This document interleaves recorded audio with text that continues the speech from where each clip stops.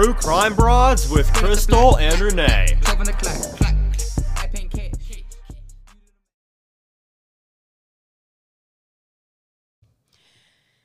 Hello, welcome to True Crime Broads. This is Crystal. And Renee. And today we have a case called the Daniel Underwood case. And we are looking forward to covering this one. We became aware of Daniel's case because we did the Michael Chambers case. And in some of those groups, some people came forward and asked us to do an episode on Daniel, and we're more than happy to. This is out of Sulphur Springs, Texas. And on this episode of True Crime Broads, we have Daniel's sweet mother on. And before we get into the interview, we're going to do what we always do, and we're going to read a review. This is from Jason Whitner. I recognize his name. He's in our Facebook group. Hey, Jason, thanks for the nice review. It's 5 stars, and it says, True Crime at its best. Crystal and Renee are my source for all things Missy Beavers. They have kept the flame alive for 6 years and keep the extreme details coming we all want. Love listening to 2 local Ellis County gals who keep us entertained and informed. The dedication these 2 put into the show is amazing, with both being so busy outside of the show. Thank you for the billboard effort and all the great guests on the show. Can't wait to be a part of the show when the killer is finally caught. Cheers to you girls, and keep them coming. Thank you, Jason. Wow, that was nice, and I love that part about when the killer's caught. That's right. Wait for that. Yeah, Jason, we really appreciate your support and for being an active member of our Facebook group. If you would like to join our Facebook group, it's called Missy Beavers True Crime Broads Discussion Group. Yeah. I finally got it right. And if you would like to follow us on social media, we would love to have you. We are on, we have a Facebook page as well, and it's called True Crime Broads. And as you might guess, our Instagram is called True Crime Broads. We're on Twitter, same name. TikTok, same name, True Crime Broads. We don't mix up our name too much there, so you can find us. And we would love it if you would follow us, especially on Instagram and Facebook. We tend to kind of cater more to those platforms, but we're starting to branch out a little more. And Renee is going to tell us a little bit about the Daniel Underwood case, and then we'll get started. So Daniel Ray Underwood was 33 when he died of a shotgun wound to the head. It was September 4th of 2008. His girlfriend, Rebecca Nelson, she calls 911 to say that her boyfriend has been shot. And listen to the clip right now. Oh, what's your emergency? My fiance shot himself in the head by accident. He shot himself in the head? Yes. Oh my God. Oh my God. Golly, you can hear just chaos in that in that 911 call. And she's interrogated, of course, talked to about what had happened. And here's just a little piece of it, so you'll kind of know what to expect. He didn't say a word. He just bent over and shot. Yeah, so that's just a little piece of this complex case. It really is complex, and we're just so grateful to have people on the show that know a little bit more about this case than we do. So stay tuned, and we hope you enjoy this episode of True Crime Broads. Progress. Okay, we are back from our break, and we have Daniel's mother, Donna Underwood, with us. Donna, thank you so much for spending some time with us here at True Crime Broads. We really appreciate it. We do. Thank you for having me. Thank you, and we're extremely sorry for what you've been through. I know this happened in Labor Day weekend of 2008. Did you want to tell us, we've kind of briefed our listeners on just the basic facts. Did you want to tell us more about what happened that terrible weekend? Okay, just starting from the phone call. That sounds good. Is that okay? Yes. Okay. All right. It was about 1:24 that night, and I got a call from Daniel's phone, and it was a woman's voice calling me mom. And I'm like, I had just walked through my daughter's room, and she's the only girl I had, so I was confused. I was trying to think what's going on. Right. And then she told me that Daniel shot himself. And, me, I'm thinking, okay, I'm hoping this is a foot, whatever, But I was just kind of in shock from that point. And then we went up there, and the witnesses was not separated from anybody. They were, in fact, Rebecca come and put her arm around me. And so they wasn't separated from the others, And it was kind of raining, misting, and it was like an hour and I think it was like an hour and a half before they ever did DSR on her. And they did find some on her. But the investigator told me, because I asked him, I said, well, her print's not on the gun, and did she not have any DSR on her? And he told me no, that she didn't. Well, I called him back and I said, was the gun even printed or anything? And he said no. So that started out, kind of weird like. And then I picked up the open records when they closed it. He told me just within a day or two that they were going to go with whatever the autopsy ruled. And I'm sorry. And that's how it was going to be ruled. And I kind of jump around. That's okay. No, that's okay. Was the person who called you late at night, was that Rebecca? Yes, it was, from Daniel's phone. Wow. And she had a phone in her pocket. In fact, she had Daniel's in one pocket and hers in the other.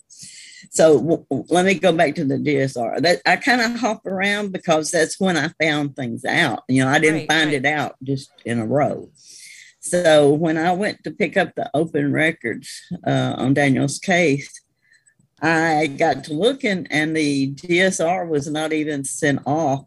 They had actually sent it to DPS just within that day or two. And I meant DPS if I said it wrong. And they either didn't have time to do it or something, and they brought it back. Well, it wasn't sent back to Dallas till December the 30th, which was the same day I was picking up the open records. So even that wasn't, that's almost 4 months later. Yeah, it just kind of blowed my mind, And she met us at the hospital, and I told her, I said, tell me what happened. And she said that she grabbed for Daniel's hand, and the gun moved and got the side of his face. And, I'm looking at her and I said, so you think he might have not meant to do that? And she said, no, I don't think he did. That he had that look in his eye like, oops. And I'm like, it was just crazy. So after that, they sent us on home. They wouldn't let us go to the house. And of course, they didn't let us see him. But they wouldn't let us go to the house. And I told them, make sure you lock it up and we'll go over there, as soon as you let us know. Well, we got a call later saying that there was a bunch of people over there trying to clean Daniel's house. And I'm like, clean it? We haven't been over there. And her brother, which we didn't know at the time, he stood out there in the hall within feet of the investigators and said that by law, we couldn't go back to that house till Hazmat had come in and cleaned it. And I thought the officers was telling me this, And then later, I called up there and he said, oh, I don't know what you're talking about. The investigator did. And he told me to call JP, and JP didn't know. And then I found out that it was her brother saying this. And then all these people were up there, trying to clean it. And there was the whole cabinet full of cleaning supplies sitting there when we did go in. So it was just individuals, or was it a business that was cleaning? No, it was some of them. I don't know just who it was. Like friends of hers or something?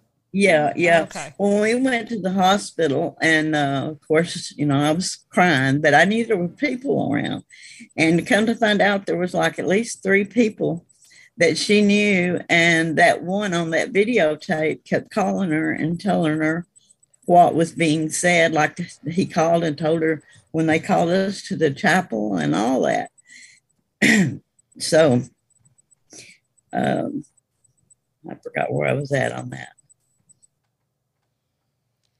That's okay. Don't worry. We do that all the time. Story of my life. Well, I'm sorry. That's okay. No, please don't worry. Well, You were talking about the hospital and how she had friends around with her, that people she knew is what you said. Yes, and it was right before that. Oh, okay. Sorry. So Anyway, she had blood, on her hands and on her arms. And when she was telling me this, she was right up in my face with her hands. And I finally realized that, blood was on her. And I said, "Is that Daniel's?" And she said, "Yes." And she just smiled, and she didn't have a tear at all, but like she was happy that I seen it. That's so weird. Oh, okay. So then we called her and told her we had to go speak to the detectives.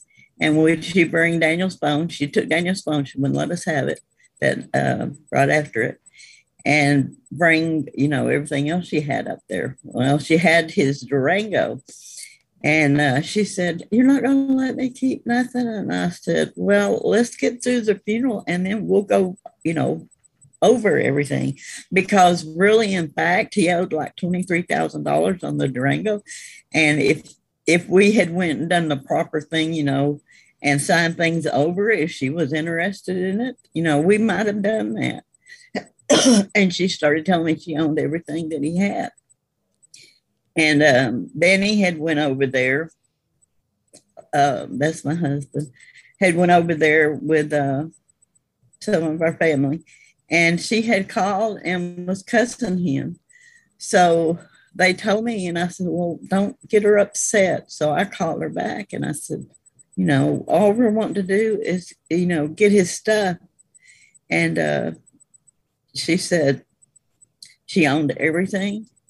I mean, everything was hers. And I said, "I'm not trying to get nothing, that's yours. I'm just, I don't care at that point. I didn't care at all. But I didn't want her going over there. We hadn't had it cleaned or anything. And anyway, there appeared to be a struggle in the house. And it was noted on the reports that there wasn't any photographs taken of what all had been done. So the only photograph in the living room was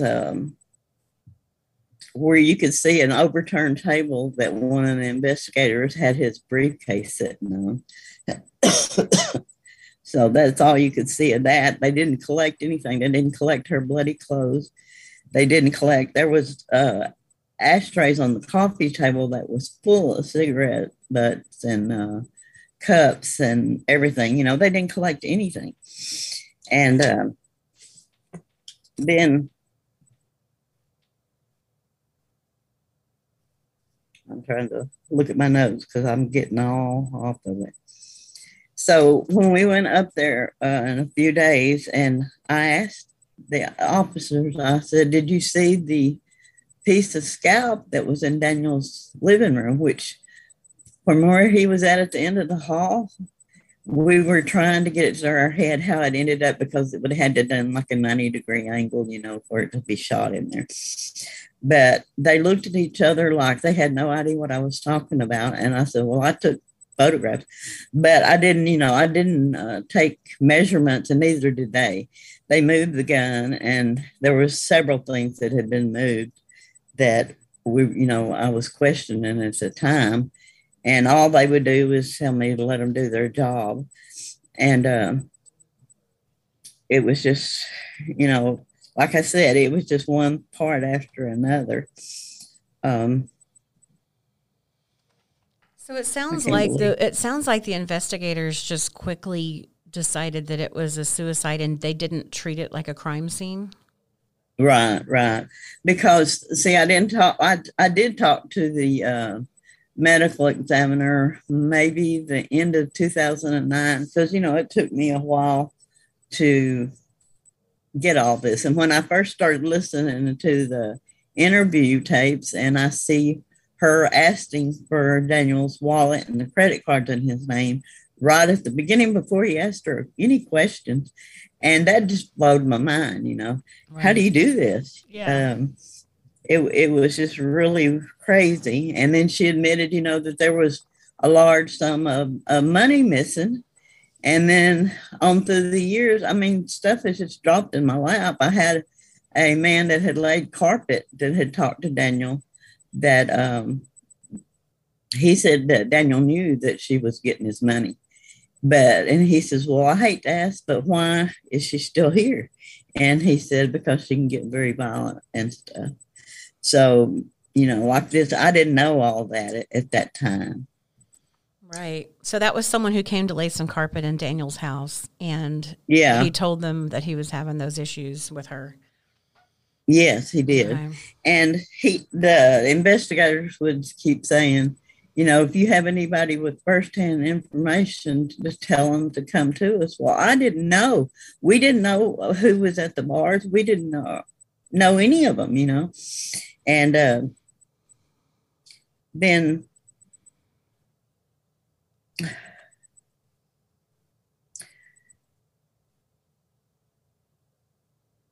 there was her property was boxed up in the living room, and all that Daniel had it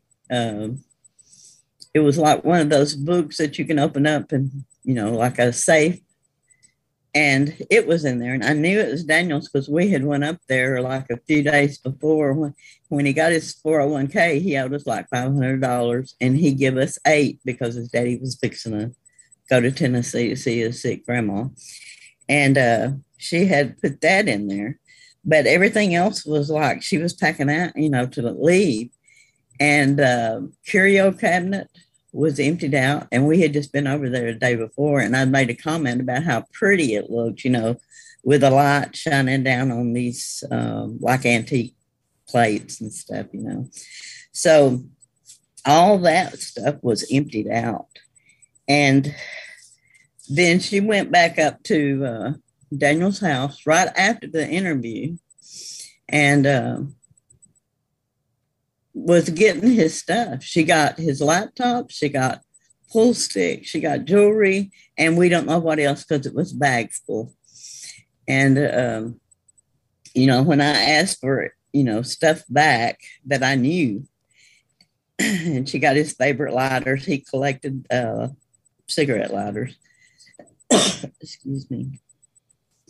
And so she, she got some of that stuff, and we just couldn't get over all the stuff that was going on at the time. And the investigator told us it'd be whatever the autopsy ruled.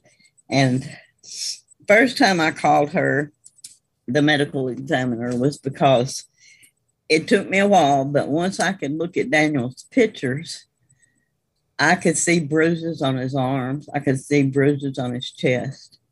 And the bruises on his arm was like somebody, had a hold of him. And I called up there and I said, can you tell me about these bruises? They wasn't in any of the reports, and they wasn't on the autopsy. And she said, I don't know. I didn't do the autopsy. I'll have to go pull it. It was a resident that had done the autopsy. So she went and pulled them, and a few days later she called me back. She said, I agree. She said, there are bruises in different stages of healing. And I said, well, how do I go about getting those, the autopsy photos showing me the bruises? And she told me that she would have them subpoenaed by the JP. And that's what I did. And he got me those. And I don't understand why any of that wasn't, done. Right. But she told me, and then years later, because I didn't have any money, so I was just whoever would help me, was going over it. And I had some pretty good experts went over it. And, when the last one gave me his report, we talked to her, and she told me that the autopsy could not prove that Daniel shot himself. She said that it was either in his mouth or very close to his mouth, but they could not tell who shot or who pulled the trigger. Right. And he had, I don't remember what they call it, soot on his left finger, and he was right-handed. And she said that could have been from him holding the barrel or, setting it down or whatever. And Rebecca's stories go, just all different ways on those interviews. And the medical examiner said that they could not go by anything except what they found. And then they went by the investigative report, which was done at 4 something that morning. And all it was a very short thing. And she gave a lot of the information. And I asked the detective, I said, where did you get this information from? And he'd say, from Rebecca. And I'm like, okay, because I knew it was partly lies. And anyway, she said, it takes the totality of all of it. Well, the medical examiner, the one that signed off, she never seen any photographs. She never seen anything that they'd done on the interviews, anything at all other than the initial report that they had sent in. So that's when she told me that, she would suggest that I get in touch with the DA, JP or whatever, and see if they would talk to Maria again, and then Jenny, and start reopening it, and then if they found anything to get it, that it was, something that they needed to look at, that they would look at everything on it. Well, that didn't happen. The DA does not want to talk to me. He won't even sit down with me. He said that they're standing by the ruling, and that's it as far as them. Did they say why? Is it based on the gunpowder residue, or what's their reasoning on not reopening it? No. He told me that he had talked to, or the lady told me that works up there, that he had talked to several people on it, and she wouldn't tell me who. I'm sure it was the investigators, and said that they would, unless they had new evidence, that they would not go just by witness testimony. And I'm like, it's not just the witness testimony I want them to look at. I want them to look at the whole case, because none of it was done right.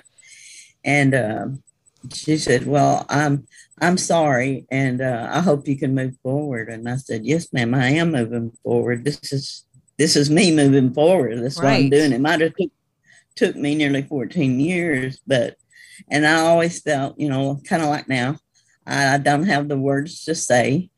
I'm not, I don't have any kind of law experience or anything like that. But I mean, they had me thinking that I didn't know anything, because every time I try to question them, and one of them would say, now, Miss Underwood. And then the other one would say, I asked him about how he made a determination about how Daniel fell, and the gun was under his feet, broke open, like somebody was trying to eject the shell. And he got real rude, and he told me, he said, are you trying to say we didn't adequately investigate the case? And I said, no, sir. I mean, it made me sick to my stomach. I said, no, sir, I'm not. I just thought maybe that they would go back and, look a little bit more. But that was never done. I recently I heard someone talk about this, and I thought it was very appropriate for what we're talking about here, that cases are supposed to be treated as a homicide when there's when someone is, dies or is killed or with a gun, doesn't matter, knife, whatever. It's always supposed to be treated as a homicide and then proven to be a suicide. And I think that they handled it completely the opposite. They just said, oh, it's a suicide. So I don't understand that. Yeah. And that's the medical examiner. That's what she said. If it comes in like a suicide or self-inflicted. That's usually the way they do, very little investigation. And Rebecca also had a recoil bruise on her thigh or leg. And I had already asked them because we were told that she did. And I'd already asked him, did they see it? And did they take pictures or whatever? And he told me yes. Well, the only thing I ever seen that he done was he marked on his whatever he was writing on that day in the interview, because he asked her where it was at, because she said it was there. And he marked it where she said it. And then later on, like, I don't know, several years ago, something was said online, and she's putting that bruise that was on my leg was from us making love the night before. I read and that. I'm like, yeah, Brother. it's just blows my mind. That's crazy. She was trying to get with people. I mean, with that night and the next night, and just it was crazy. Yeah,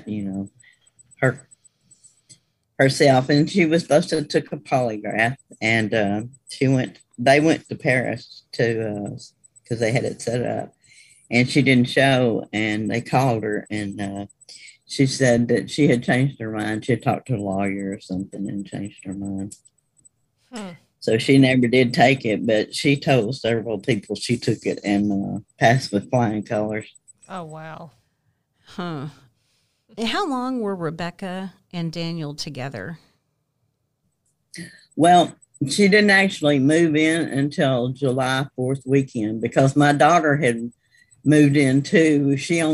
My daughter only stayed like a week and a half because she couldn't put up with Rebecca. And, but she did help move her, and that was July 4th weekend. Okay, so just a couple of months that she lived there. Yes. And nobody knew. How long prior to that, do you know how long they were together before that? No, I don't know.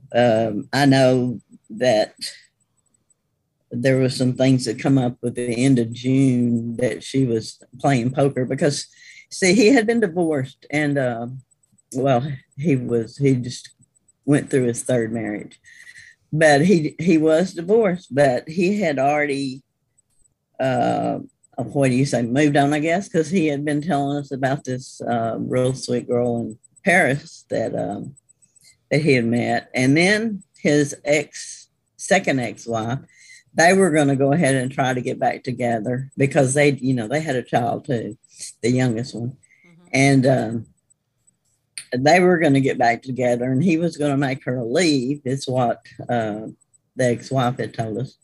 And he had asked Stacy, that's my daughter, if she would come back over there and stay because he was going to move back into their house out in South Tula. And he didn't know if they would keep the one in town or, whichever one he would end up doing, and would she get there so it wouldn't be, just empty after he moved her out.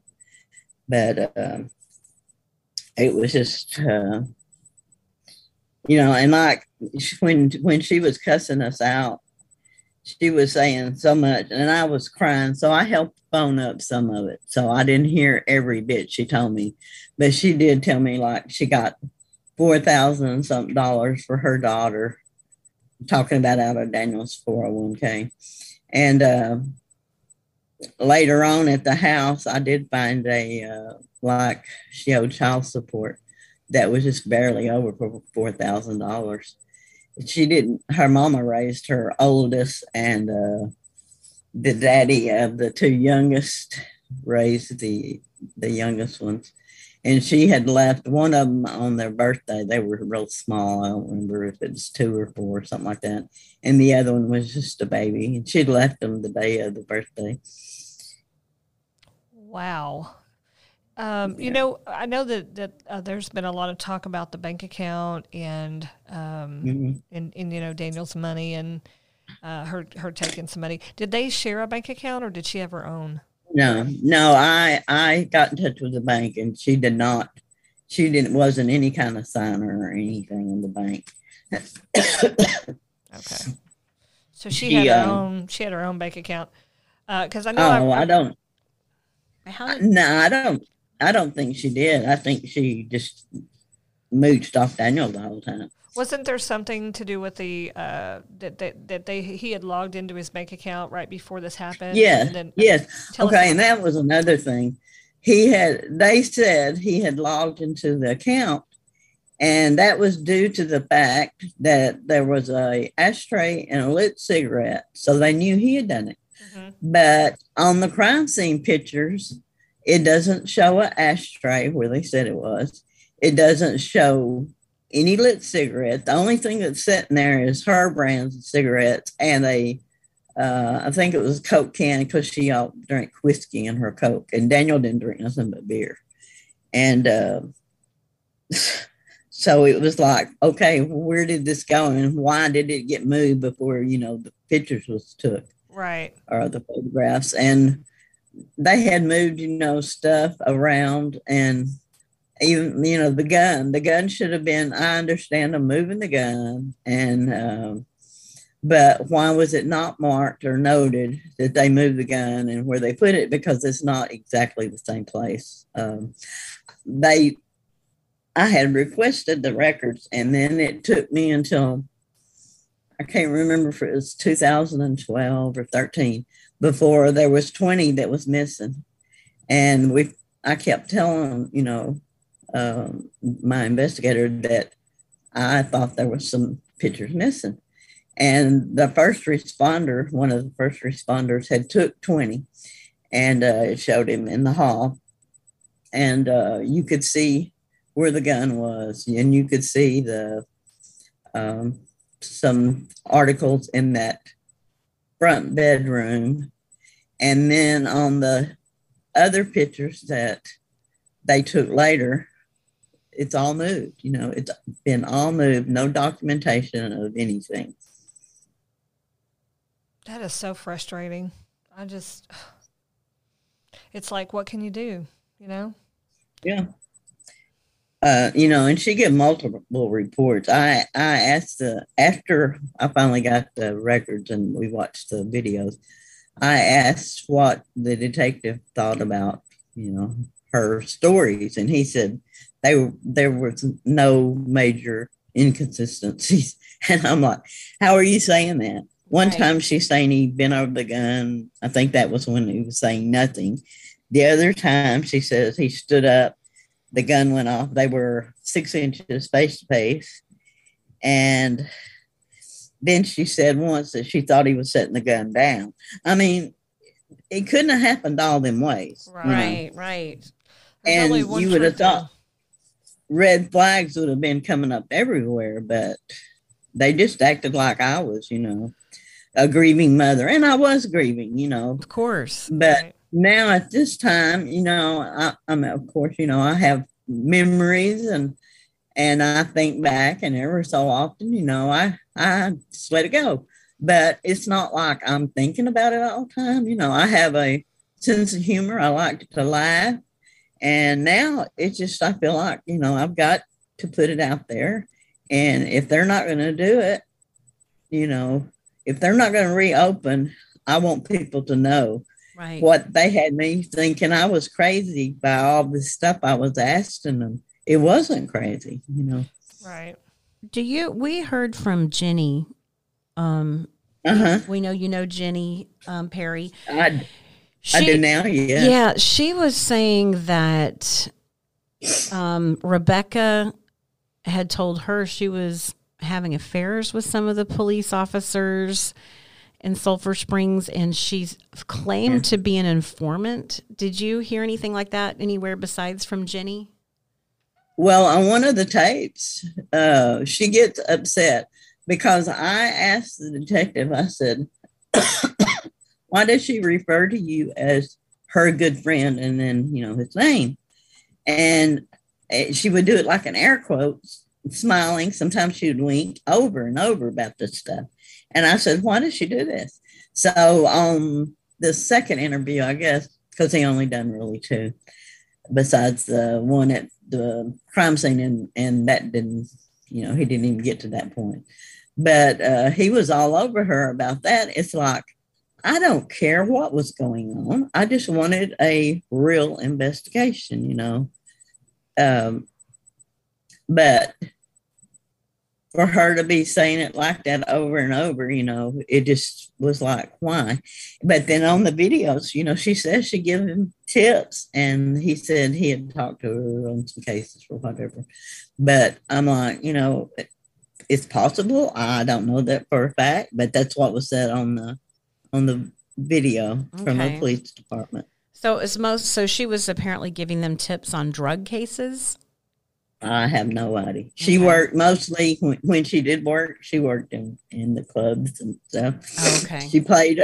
I say work. She did work some, and then she played a lot of poker and stuff. So she was a, around a lot of stuff.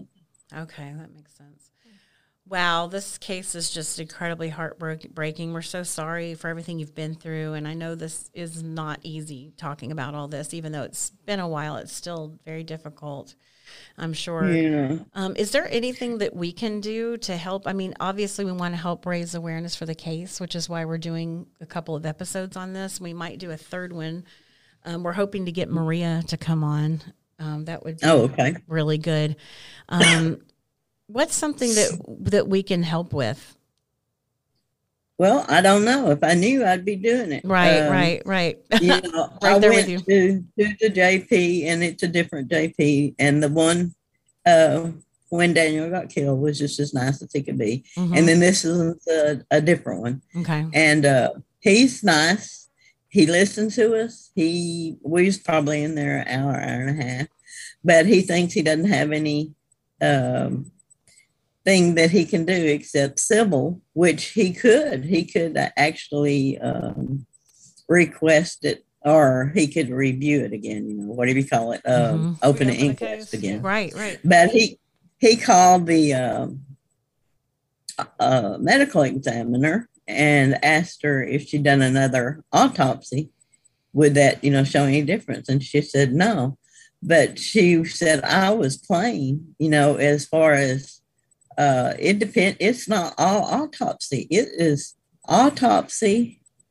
And I cannot prove by the autopsy that Daniel pulled that trigger. Mm-hmm. And she said, it takes the investigative report too.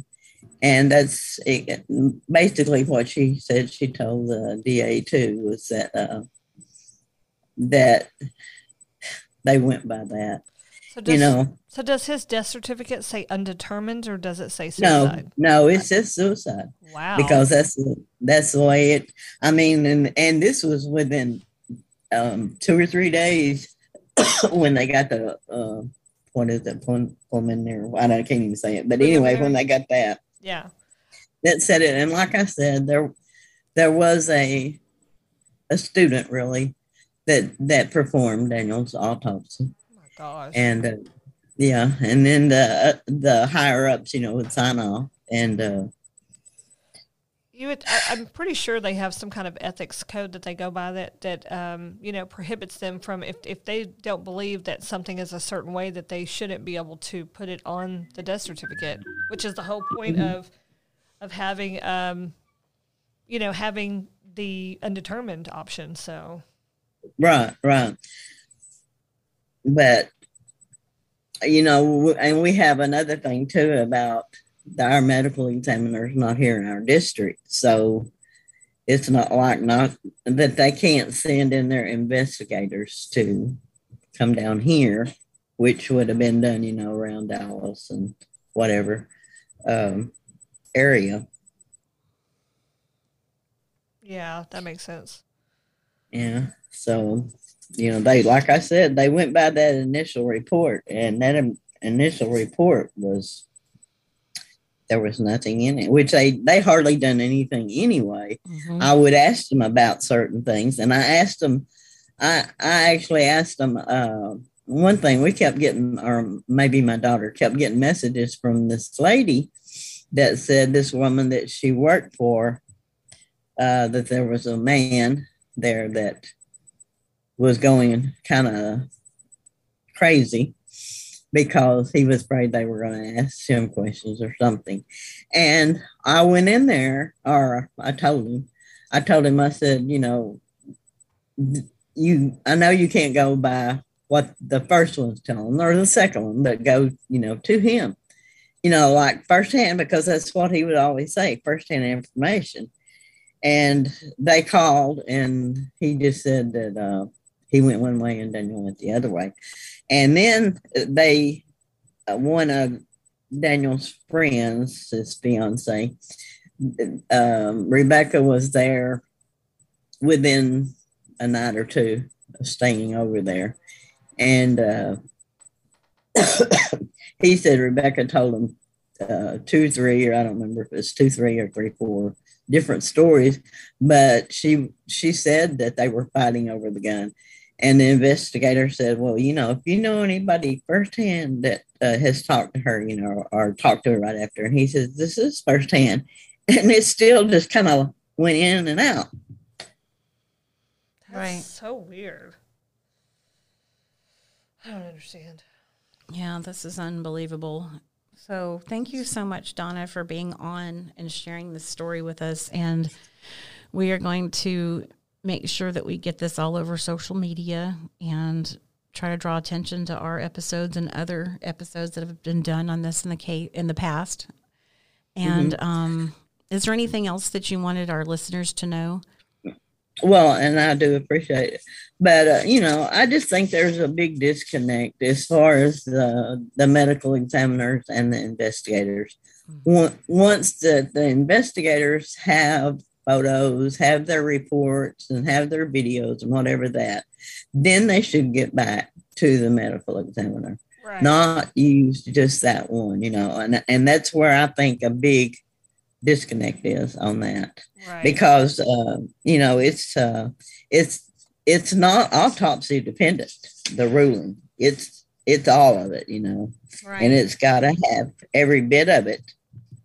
And like you said a while ago about, it should have been investigated to its full extent, and then if it showed suicide, okay, and I could just be, never brought this up at all, as far as the suicide. I would have hated it, but it wouldn't have been something that I would have been ashamed or nothing. And so for me to start even saying anything, I don't like talking in public. I'd rather talk to just, one-on-one, but I just feel like, Daniel needed a proper investigation. Yeah. Absolutely. It's horrible. So we definitely agree with everything you've said. That it seems to us like this needs to be reopened. It doesn't sound like they looked into it enough. No, absolutely not, especially with information from Jenny and everybody. Yeah, and there is another one I've never mentioned that. So Jenny's not the only one that she's made some of the same thing about shooting. Oh, wow. There's even more people she's confessed to. That's crazy. Yeah, it's a different story, but she still said that she did it. So, and we're going to tell Maria, the roommate's story, on our next episode, and we're hoping that she'll join us for that. But if we can't get in touch with her, we'll just do our third episode on that. Yeah, without her. But we're hoping she'll come on. But yeah, if you get in touch with me, I'll see if I can get a hold of her. Okay. Yeah, we'll do that. We really appreciate that. I hope you feel better. I hear you've got a little cough. Hope that you get. Yeah, I know it. I think the cough and my train of thoughts kind of. We're all been having allergies here. My son's at home right now with them. So, well, listen, thank you so much for being on. We want to do everything we can to honor Daniel and his case. And we're so sorry that you've been through this, and then to not have it, to have these feelings of it being improperly investigated on top of the grief. We're very, very sorry. Right. Well, thank you. And I never wanted to say anything. I just wanted them to do it. I didn't want to bring a lot of this stuff out into the open. But, because I respect the law enforcement. My husband was in law enforcement, for a good while. But it's like, if you didn't do it right, Right. We're the same way. We we support the police, but we understand that there are times when things aren't done correctly and it needs to be brought to someone's attention. So, Yes, you've been very patient, Donna. So 14 years is a long time. So yes, well, thank you again for being on, Donna, and we look forward to talking to you again soon, and hopefully we'll have you back on when there's better news about this investigation too. Okay, thank you. Thank very you, much. Donna. And We'll talk to you soon. Thank you. Thank you. Bye bye.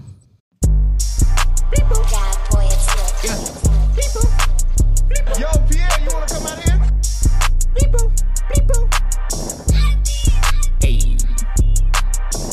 Straight up the black, 12 on the clock, I paying cash, you do the math, I bust the bag, you took the tab, how could you fast, you at a gas, millionaire status in my crew, everywhere we go, we dripping like we fools, everywhere we go, we dripping till we cool, dripping in the summer shade, people do not know shade, ayy. Margiela on my shoes, Mason Margiela, and I walk around like shoo, hey.